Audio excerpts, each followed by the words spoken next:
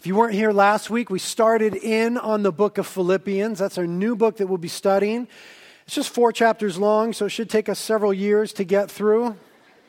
And we're off to a good start. Last week was an introduction. This week is an introduction, and next week will be an introduction. So we're doing 3 weeks of introduction. Is that overkill? Absolutely. That's the way we do things.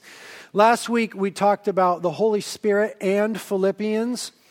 It's very important for you, if you weren't here, to get that message for 2 reasons. Number one, it's the background story on the church of Philippi in the book of Philippians, how the church came into existence from Acts 16, Paul's second missionary journey, how he was led by the Spirit and what the gospel did and who was saved and who the original church was. It's an incredible story, this great snapshot of Paul beginning to live to a greater degree God's story for him instead of his own story, and that's what we need to do in our lives. But then secondly, in that message, we talked about the importance and really the necessity for Christians to hear from the Holy Spirit, to discern the prophetic leading of the Spirit of God. We talked about visions and dreams being normative within biblical Christianity and how we need to tune our ears to hear the voice of the Spirit, to be led and comforted and blessed and guided into mission and all those things. So incredibly important message for every Christian and for everyone that wants to journey through the book of Philippians with us. So if you weren't here last week, please get that some way.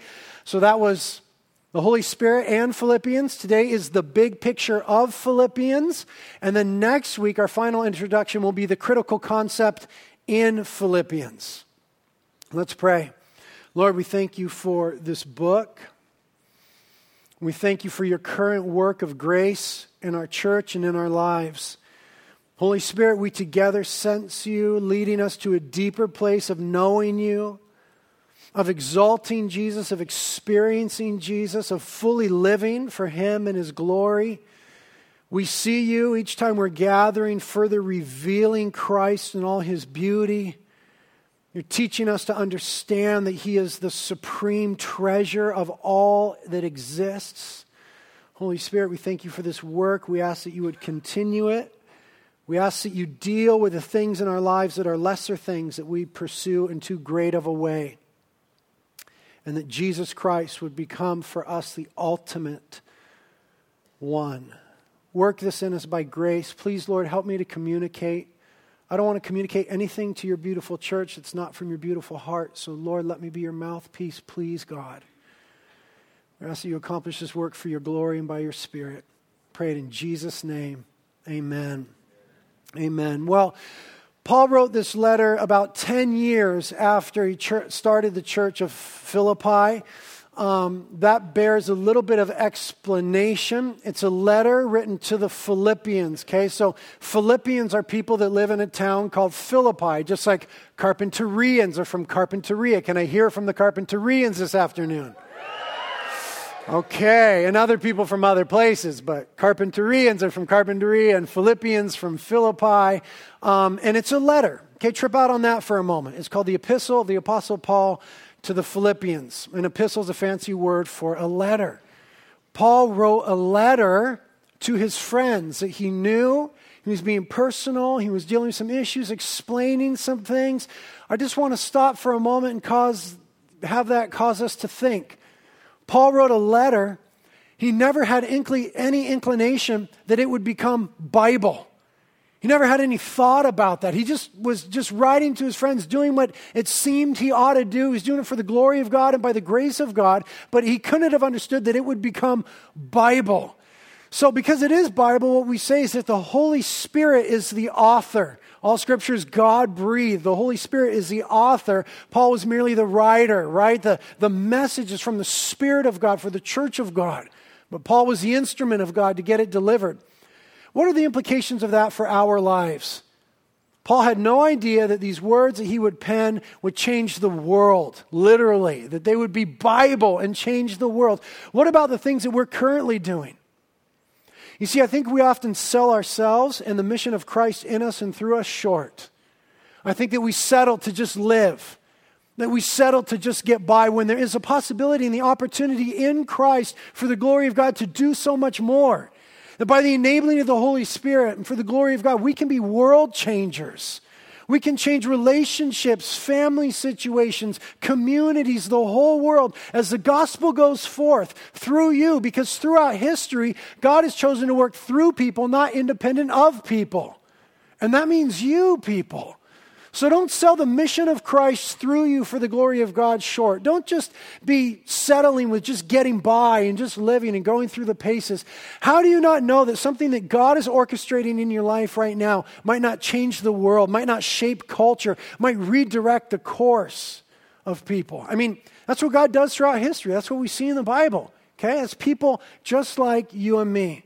Paul never would have thought that his letter would become Bible. It's things God is doing in your life you could never imagine. Give attention to those things. Be all about them. So this letter that Paul writes to the Philippians is, in my opinion, the most tender of all of his letters. You can just sense the love that he has for that church. We know, because we know the background from last week, the profound start of that church. They've got this real common experience of suffering. We've talked before that suffering brings people together in a profound way, not success, right? If success bonded people together, the Beatles never would have broken up. But it's actually suffering that brings people together. Talk to any soldiers that have been on the front line together. They love each other. They got each other's back. There's this really radical connection. So he's got this radical connection with the church because they've suffered together, and both parties are suffering at this time. And so it's a real tender letter, and for that reason, it's a pleasure to read. And the book of Philippians is only about 2,300 words. That's really short. My average sermon outline is about 2,300 words. It's only 104 verses, and yet it's just a nugget factory. Some of the biggest nuggets in the Bible that we all fall back on from time to time, and that the Holy Spirit brings to remembrance for us, are from the book of Philippians. Let's look at a few. Start in chapter 1, verse 6. It says, "For I am confident of this very thing, that he who began a good work in you will complete it until the day of Jesus Christ." Which one of us haven't fallen back on that in hard times to realize that, no, God is still working in me and God's faithful to complete his work? Who hasn't used that to encourage other Christians? I use that one all the time. Verse 21 is pivotal, and we'll talk more about it in a few moments. "For to me, to live is Christ, and to die is gain." That's one of the biggest verses in the New Testament. What about chapter 2? Verses 3 through 5 are famous and well known and challenge us every time we read them. It says, "Do nothing from selfish or empty conceit, but with humility of mind. Let each of you regard one another as more important than himself.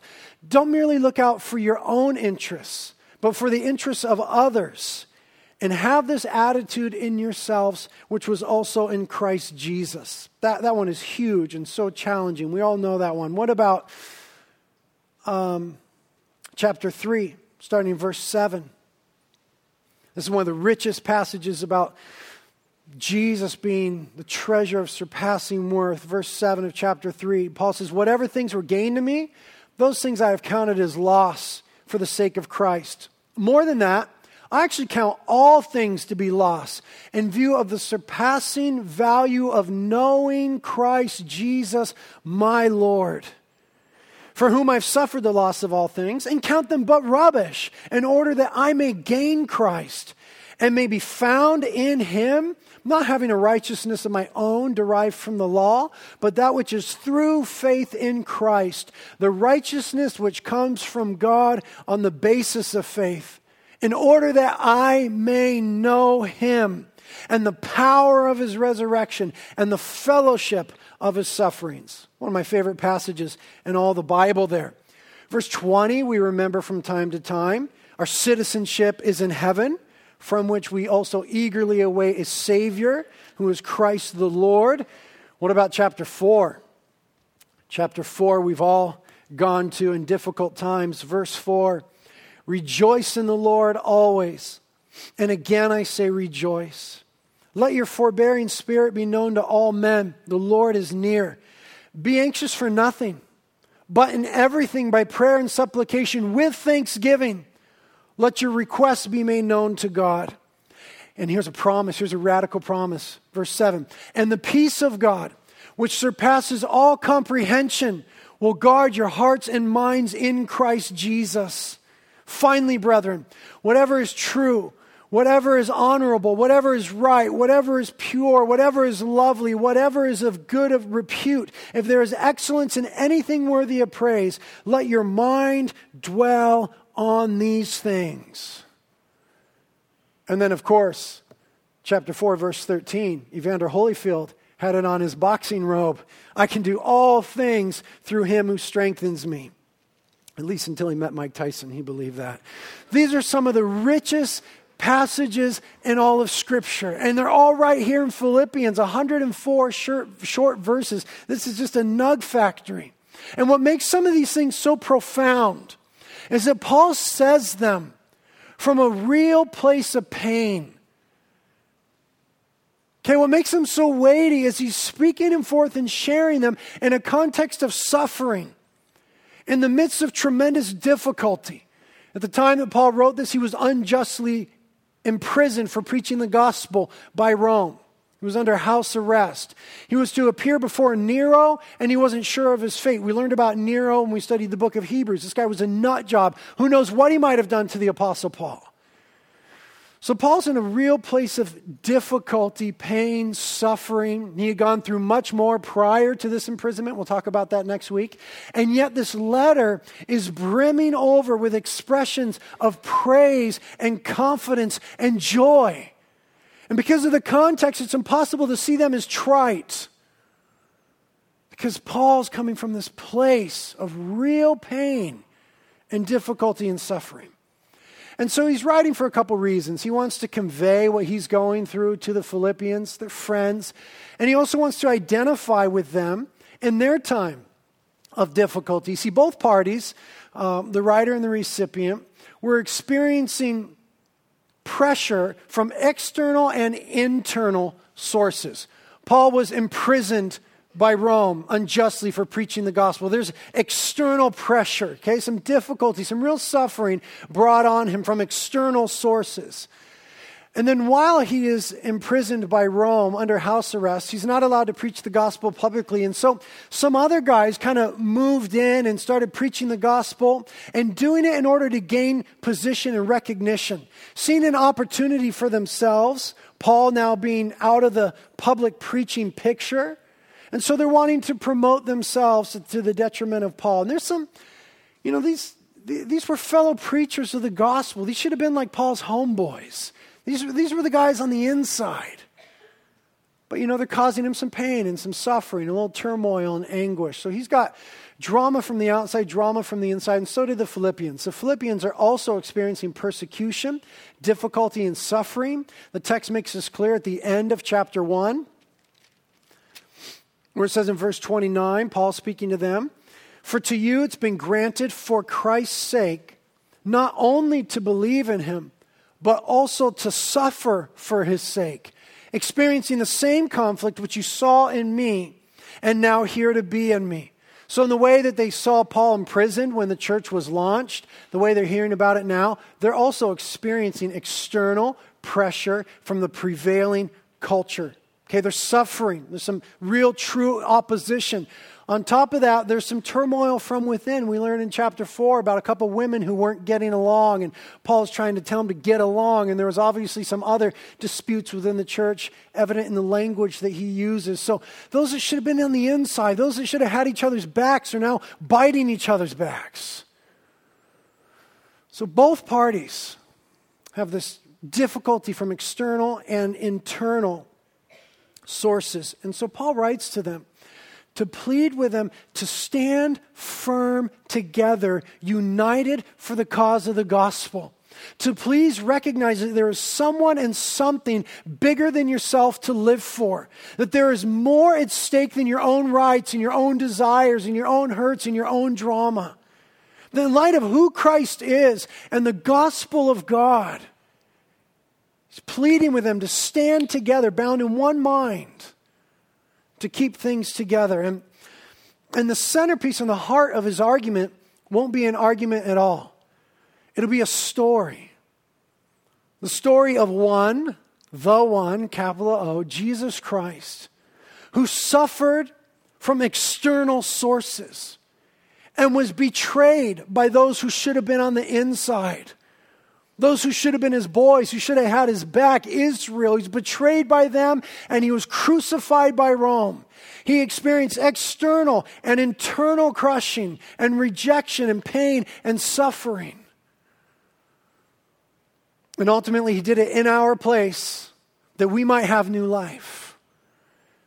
And the story then, that even though we've performed so poorly, we've been treated so kindly by God, and even though we were headed toward destruction, we've been given a new nature and a new life and a hope and a future. And even though we were outcast from God and lonely and disenfranchised and unsatisfied, we've been brought into the family and adopted and loved and adored and settled in Him. The story of the gospel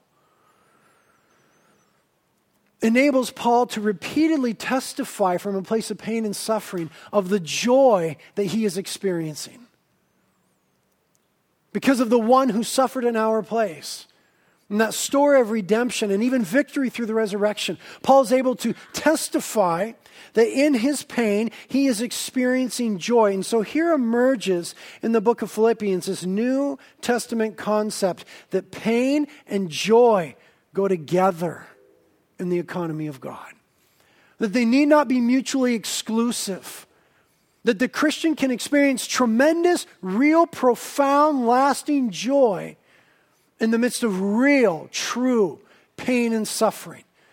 We see these two paired all the time together in the New Testament, and most clearly maybe here in the book of Philippians.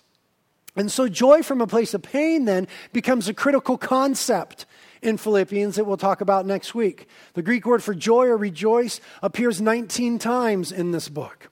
It's been called the epistle or the letter of joy. And so for that reason, because that theme is so strong here in this book and comes from such an authentic place with Paul, many would say, like when you read commentaries and try to get a grasp on what the book is all about, most commentators would say that the theme verse is verse 4 in chapter 4, which we read already. Rejoice in the Lord always. Again, I say rejoice. And they would say that that's a theme verse of the book of Philippians. And I would agree that that is a key verse, but it's not the key to the book of Philippians. Because if Paul is merely saying to them a standalone statement, hey, rejoice, and again I say rejoice, then the message is failing. Because that is never a standalone statement in the Word of God. That can't be within Christianity a standalone statement. If we're merely saying to each other, hey, rejoice, then we've got nothing to say that the world isn't already saying. Because the world already says, hey, lift your head up, pull yourself up by your bootstraps, have a positive attitude, put a smile on your face, come on, we'll get through it. Paul's not saying that in the way that the world says that. You see, there is something that undergirds that. That means that simply can't be the key to this book. There's something deeper. Something has to undergird the joy. There has to be something real and tangible and eternally true that enables us to have true and better joy in the midst of pain, disappointment, suffering, and hurt. There has to be a bedrock upon which that statement stands. It's never a standalone statement, and that bedrock is the person of Jesus Christ Himself. So then the key to the book of Philippians is chapter 1, verse 21, where Paul says, as for me, to live is Christ, and to die is gain. To live is Christ, and to die is gain. That becomes the key to the book. It is wholly Christocentric. The only reason that we could have joy in the midst of pain is because of who Christ is and what He has done for us, what He is currently doing, and what He will accomplish. So the book is actually all about Jesus. Aren't you surprised? And though joy and rejoice appear in the Greek 19 times, there's about 50 times that a title or a name for Jesus appears. That's one every 2 verses. Every chapter starts with Jesus. The first 2 chapters say, in Christ at the beginning. The last 2 chapters say, in the Lord in the beginning. So then, the critical concept, which is joy from a place of pain, is only a possibility. Okay, just a possibility because of who Christ is and what he's accomplished on the cross in our place. So the big picture of Philippians, if we want to grasp that, is best understood as wanting to convey to us the ultimate value of Christ. It's altogether Christocentric. We love that word, don't we? Big, silly word to say it's Christ-centered. It's all about him. And listen, that's the way that we need to read the Bible. You see, we often read the Bible with us at the center. What does this have to say about me, my drama, my difficulties, my situation? What does this have to say to me for today? See, we read it us-centrically. I just made up that word. We're egocentric in our Bible reading. We go to it, but it's supposed to be all about Jesus. The whole of the book is about him. And when we begin to read the Bible Christocentrically, trying to see Jesus as a centerpiece and the reason and the cause and the purpose and the end goal to tell us, you see, then we're getting somewhere. And that's what's going on in Philippians. And so the way this picture emerges in Philippians is that in chapter 1, Jesus is presented as the ultimate life. For me, to live is Christ. In chapter 2, Jesus is presented as the ultimate example who humbled himself, draping himself in humanity, become obedient to the point of the cross. In chapter 3, Jesus is presented as the ultimate treasure, for whom we can count everything else loss, rubbish, in light of gaining him. And in chapter 4, Jesus is seen as the ultimate strength. I can do all things through Christ who strengthens me. But the crux of it is this statement, again, as for me, to live is Christ. Now, I know we like the second part of that, to die is gain. Right? Sometimes we go there and we put the emphasis on that. And I'll just be really honest with you. There's been times in my life in the last year where that seemed like the best option. To die is gain. But the emphasis of that statement is on life. For me, to live is Christ. And then everything else flows out of that declaration and that truth happening in our lives. Because if our lives truly become about Christ, if I'm going to live and it's going to be all about Jesus, then I'm going to want to get to chapter 2, where he's seen as the ultimate example. Because all of a sudden I want to be like Jesus. Because for me to live means him. So I want to be like him. So then we got to chapter 2. And if I want to be like Christ, and if I do that, then all of a sudden I'm going to treasure him to a greater degree. You're just going to see more clearly as you're following him closely. You'll see him more clearly. And then you get to chapter 3 where he's portrayed as our ultimate treasure. And then and only then do I think we really lay hold of the thrust of chapter 4 where he's our ultimate strength. You see, most of us just want to go right to chapter 4 because what we want in life is just help. That's really what we want. So we want to go right to chapter 4 and say, Christ, okay, I can do all things through you. And so we just want to be there. And we get times of difficulty and okay, now Jesus, now I need you. Triumphal entry now, ahorita, right now, come. Okay, now I need you, come and clean up my mess. And what I want to suggest is that there is a road to chapter 4 that we will never truly experience the strength of Christ in us until we value Christ above everything else. Until we've sought to emulate Christ in our living, in our life, in our thought processes. Until we're able to say by grace and for the glory of God, as for me, if I'm going to live, it means Christ.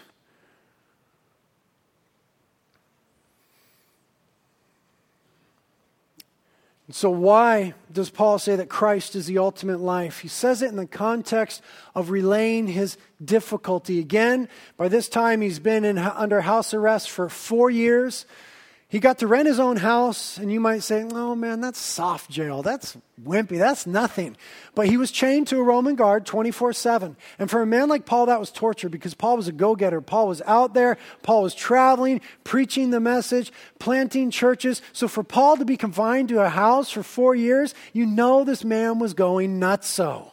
Okay, so this was a true prison for him, and he was chained to Roman guards 24/7, waiting to appear before Nero. And Nero's in no hurry. Nero's the emperor of Rome. He's not overly concerned with some Jewish guy preaching some obscure gospel from Asia, right? So it's not like Nero's really hoping to get Paul in front of him soon to deal with it. So Paul's sitting there 4 years.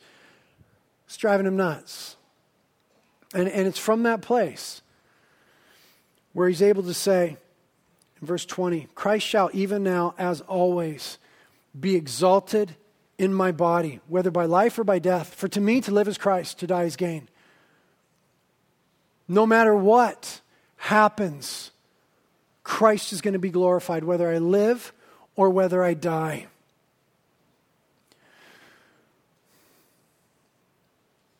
And he's not saying that in a cultural context that was friendly to that idea. I mean, he's really declaring the ultimate supremacy of Jesus. He's declaring full-on allegiance to Jesus. He's acting out in a multitude of words, Christ is Lord. Okay, and he's not saying that to a culture that was going, oh yeah, that's awesome, we love that message. You see, Rome during the time of Paul was a pluralistic society. What does it mean to be pluralistic? It means that you see everything as a matter of perspective. So you might explain something and say, this is the way it is. And someone else would say, well, I actually see it from this perspective. This is the way it is. And what you say is good for you. How many of you have heard that? That's good for you that you're a Christian. But here's the way that I see it. Here's the way that I read it. Here's the way that I think about it. And Rome, during the time of Paul, was a culture that embraced that. It wasn't looking for one ideology or one truth claim or one epistemology, that's a theory of knowledge, to rise to the top. And instead it was saying, okay, all of these things can be equally true. And the way that this played out practically for Rome was in the business at the time of conquering the world. And so when Rome would go and conquer a people group, Rome would import their gods to them and say, look, we've got this Roman pantheon. Here's all our gods. There's some pretty cool ones, and check them out. Okay, who are your gods? And they would import the gods of those people. And so there were all sorts of gods in that culture, and there was all this commingling of different gods from different cultures. And I'll tell you what that did. It kept any one god from rising to a place of supremacy and usurping the authority of Rome. And that was the political device of Rome. See, Rome was happy to use religion for politics, but it never wanted to be tamed by religion. And so pluralism kept it all at bay. It's equally true. It's true for you, it's true for you, it's true for me, it's true for me. There's lots of different ways. This is the society that we live in. We are in the exact same context. And when Paul said, Jesus is going to be glorified in my body whether I live or die, to live is Christ, that was a countercultural declaration. And it is radically countercultural for us to say that. We are living in a pluralistic society that shuns the idea that there would be one way, one truth, right? And yet Jesus claimed absolute exclusivity. We live in a current culture in America that embraces the gospel, but only to a point. To the point of exclusivity, where Jesus asserts his lordship. It was the same thing in first century Rome. The mantra of culture was Caesar is Lord. That's why Paul wrote to the Romans and said, if you want to be saved, you need to be able to say, Jesus is Lord. It was challenging the pluralistic mindset of the day. We live in that same context. Now, here's what pluralism does. Pluralism always leads to secularization. Okay, don't misunderstand secularization. Secularization is not an attempt to abolish or get rid of religion. Rather, the goal is to just push it to the periphery of life. This is what pluralism must do. Because if all these truths are equal, right, then we can't possibly have one that takes center stage. That's what's going on in America right now. It's all equal, coexist. You've seen the bumper stickers. That's a pluralistic worldview and mindset. Coexist. So we can't possibly have one that takes center stage. It could never be the main conversation in culture. So we have to push religion to the periphery. That's secularization. It's not the abolition of religion. It is a marginalization of it.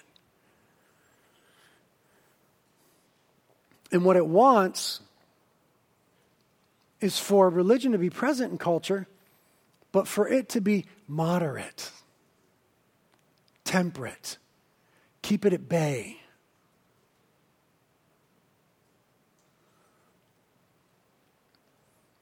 Our junior high pastor tried to get into the junior high recently to speak at the Christian club. And the principal forbid him to come and speak at the Christian club. Because the mindset is we can't have the conversation of religion on the middle stage. We can't have that at school. Religion is fine, but keep it on the periphery. And what ends up happening is that religion becomes privatized. Pluralism leads to secularization, leads to privatization of religion. That's what our schools are saying. You're religious? Fine. Don't bring it into the public sector. That's what businesses are saying. You want to be a Christian? That's great. Just don't push it in the workplace. Religion, no problem. Just be private about it.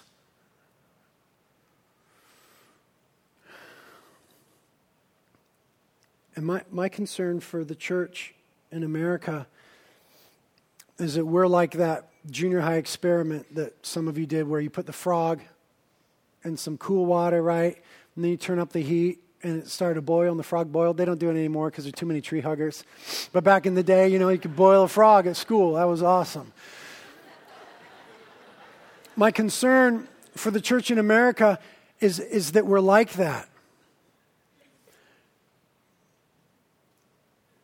That Christ is seeming to us like a supplement because we are a supplemental culture. We love supplements. We love additives. Something I could take to make my situation, my life, my health, whatever it is, better. Right? I've told you before about my doctor who's got me on all these supplements, and I've got boxes of different shakes that I'm supposed to mix up every day and all these different pills. And every time I see him, he's like, dude, here's a new shake. Take this shake, mix it up, and blah, blah, blah. And I'll tell you the truth. It makes me feel better. It helps me. It's good. I'm a supplemental guy. We're a supplemental culture. We want little things that we can add to make our situation better. And I'm afraid that we've so bought into that we begin to see Christ as a possible supplement. And the challenge to that is the idea that unless Christ is everything, he's nothing. Because we're not presented a lesser Christ in Scripture. He's either Lord of all or he's not Lord at all. And I think that many of us have become more secularized and privatized in our Christian expression than we might realize. And perhaps the reason is we've given more attention to the message of culture than the message of Christ.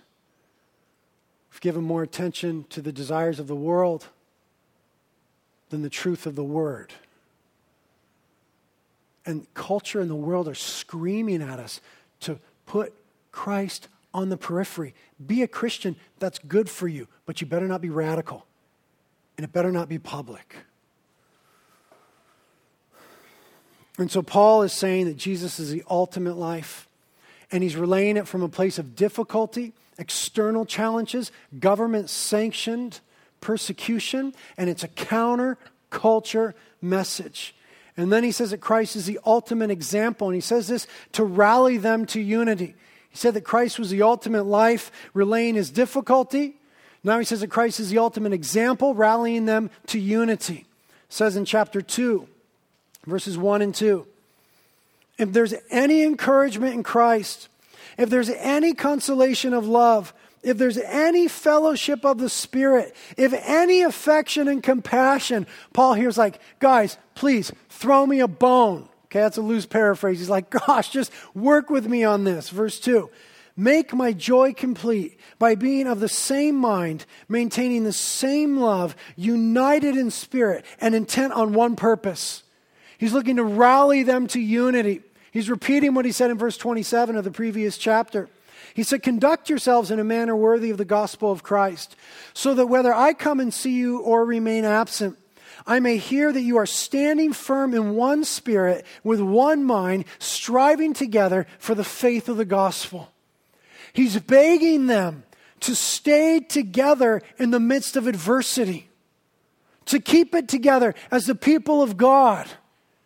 And again, the impetus is not going to be mere directive. It's going to be a story. It's going to be the story of Jesus Christ, of God draping himself in humanity, subjecting himself to humanity, being born of a virgin, laying in a manger, ultimately being beaten, mocked, scourged, spit upon, crucified, nailed to the cross, flesh torn open.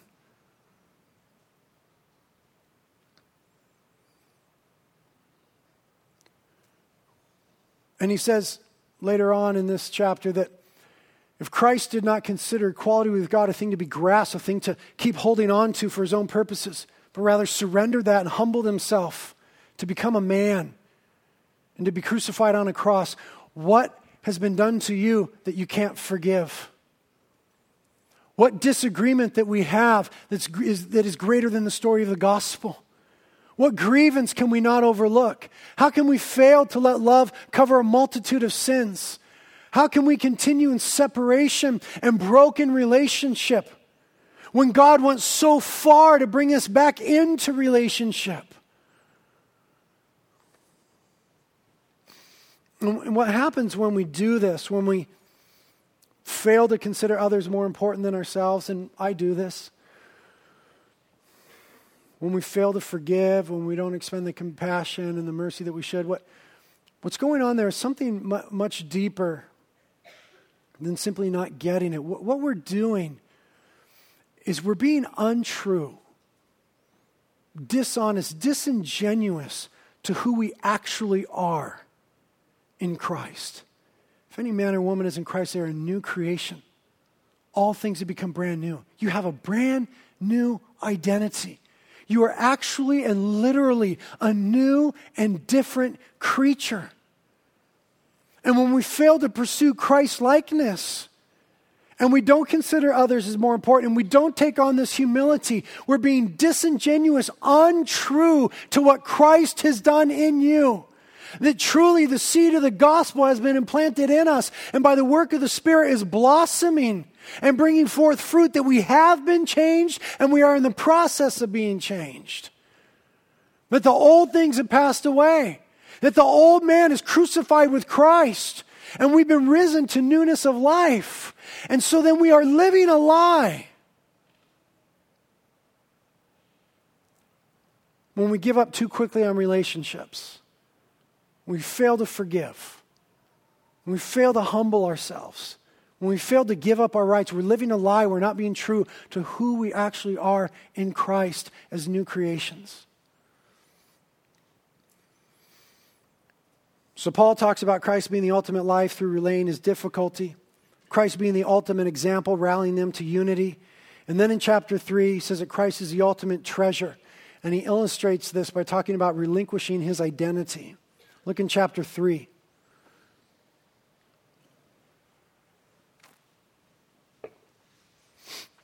Chapter 3, verses, we'll just read 7 and 8. We already read them, but whatever things were gained to me, those things I have counted as loss for the sake of Christ. More than that, I count all things to be lost in view of the surpassing value of knowing Christ my Lord, for whom I've suffered the loss of all things, and I count them as but rubbish. Wait, it doesn't say that.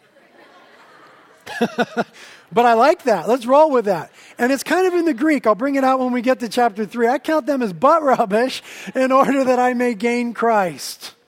There is a wonderful expression of Paul valuing Jesus above and beyond anything else. And what he's going to say here in the preceding verses is that he was willing to give up everything else that previously gave him identity. And we're all challenged to hold on to things that give us identity in culture. The right family, the right group, the right tribe, the right schooling, the right connections, the right performance. Look what Paul says about that. In verse 2, he says, beware of the dogs, beware of the evil workers, beware of the false circumcision. We'll explain all that when we get there. For we are the true circumcision, who worship in the Spirit of God and glory in Christ Jesus, and put no confidence in the flesh. Okay, we put no confidence in the flesh. A Christian does not look to his or herself and say, yeah, man, I'm good. I'm doing good. I'm pulling this thing off. And I think I'm going to be okay with God because of it. Or I think I'm going to be okay with everyone else because of it. Okay, we don't do that. We've been called out of that. We don't put confidence in the flesh. But look what he says in verse 4. Although I myself might have confidence even in the flesh, if anyone has a mind to put confidence in the flesh, I far more. Okay, this is funny, Paul, right here. Paul's saying, listen, but if you want to talk about being bad in the flesh, I'm the man. Anyone else who thinks they had something going on for him, I was doing better than that. Michael Jackson thought he was bad. Right, remember that? Who said they were super bad? James Brown. Thank you so much. James Brown saying, I'm super bad. Paul saying, I'm super, super bad. Paul here is saying, I'm badder than anyone else. Now, he's going to say it in a bunch of Jewish ways that aren't going to make sense to most of us. We'll talk about it when we get to chapter 3, but now he's going to talk about how bad he is. He says in verse 5, I was circumcised on the 8th day. See, that doesn't really make sense for most of us. That's not like the thing you go around and say, dude, you think you're bad? I was circumcised on the 8th day, dog. What? My foreskin was gone. See, we'll explain all that stuff later. To him, it was really meaningful. Circumcised on the 8th day, of the nation of Israel, of the tribe of Benjamin, a Hebrew of Hebrews. As to the law, I was a Pharisee. As to zeal, I persecuted the church. As to righteousness, which was in the law, I was blameless. Within his paradigm, within his context, in his world of Judaism, Paul was able to say, hey, I had all of it going for me. I was born in the right family. I was in the right tribe. I had the right teachers. I was in the right religious group. I had the right performance. I did the right things at the right time. Within his context, he said, I was a man, and he was. But then he goes on to say, whatever things were gained to me, though, those things I have counted as loss for the sake of Christ. Now, here's the challenge. In our own context, we've got things that we really hold on to that are just like this. Some reputation, some identity issues. From this family, I've got these things, I've got this performance. Do you know what I've achieved? Do you know what I've done? Did the right things at the right time? I know the right people, went to the right school. And what we all do as people is we draw identity and value from those things. And that is counter-gospel. That is unbiblical. We're not to derive our worth or our value or our identity from those things. Paul is saying that any of those things that previously made me awesome are butt rubbish in light of knowing Jesus. That Jesus is the ultimate and supreme treasure. Some of you got nothing going for you. You need to take the man's word. That no matter what you got, Jesus is better. Jesus is the treasure of surpassing value, and everything else is loss in comparison. We're just not quick enough to be willing to relinquish our identity in those things that we previously drew value from, to really find our value in Christ. Listen to me. You are not loved by God because you're valuable. You are valuable because you're loved by God. You see, there's nothing awesome about you that made God go, oh, yeah, I'm going to save him or her. This guy's awesome. There's nothing good about you. You see, and for some of you, man, you got serious pride issues with God, and when you hear that, that irks you a little bit. Because you're like Paul was. You think, well, no, there's some good qualities about me, and there's some things I think God should appreciate. And listen, dude, even your best things are filthy rags. All sinners that have fallen short of the glory of God. And so this should be freeing from you. You might be seeing this wrong. There's nothing in you that makes God love you. For some of you, that bugs you. But what it ought to do is free you. Because this amazing love which we've experienced through Christ is not based on us or our performance or our character or our merit. It's based on God and who He is. And so therefore it is inexhaustible. If it was up to you, it would be exhausted because you'll fail. You'll fall short. You won't perform. You won't say the right thing. You won't do the right thing. You won't go to the right places. You won't have the right connections and the heritage. You'll always fail. But the freedom is God loves you according to who He is and not who we are. And so that frees us to just receive that love now, to receive that adoption, to receive that forgiveness, to be free from the need to perform. That's what Paul experienced through the gospel. This amazing story that we perform so poorly, but we've been treated so kindly, accepted, adopted, and adored in the person of Christ. And so Philippians is going to deal with some of our inner idolatry. Our inner idolatry, where we esteem ourselves and self-life too importantly. It's going to help us to stop searching for physical possessions and certain persons and experiences to satisfy us. It's going to reveal to us the truth that we will never be satisfied until we're satisfied in Him. That's what Paul is saying. We will never be satisfied. Please know, no person will ever satisfy you. Your wife was not designed to satisfy you. Only Jesus can satisfy you. Girls, you're not going to find it in a man. Every man will let you down. Your own mama will let you down. The only one that ever satisfies is Christ Jesus Himself. Augustine said it this way: Thou hast created us for Thyself, and our hearts are restless until they find rest in Thee. That's what Paul found. That's why he says everything else is a waste. And finally, why does Paul say in chapter 4 that Christ is the ultimate strength? Because He relishes in adversity. Chapter 4, verse 11. Here's where we end. He says, Not that I speak from want, but I've learned to be content in whatever circumstance I'm in. I know how to get along with humble means. I also know how to live in prosperity. And in every circumstance, I've learned the secret of being filled and going hungry, both of having abundance and suffering need. And here's the secret, verse 13. I can do all things through Christ who strengthens me. And literally in the Greek, it's I can do all things in Christ, in Him who strengthens me. You see, it's important that we don't leave it at through Him, because that would just cause us to begin to see Christ as another supplement.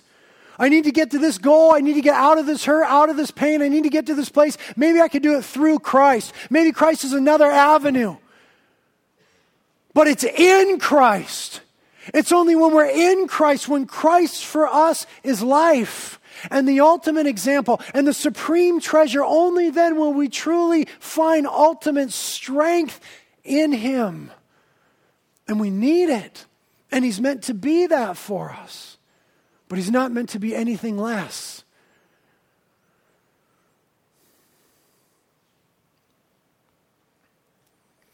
Lord, we just ask that You would work these things into our hearts. Lord, I want to want You more. I want You, Lord, and I love You, but I'm ashamed of my lack of want and my lack of love. We only love because You first loved us. We ask for an enabling by grace to want and to love You more. We ask for an expanding of our hearts to experience You more. We ask for an opening of our eyes that we would see lesser things as lesser things and Christ as the supreme thing.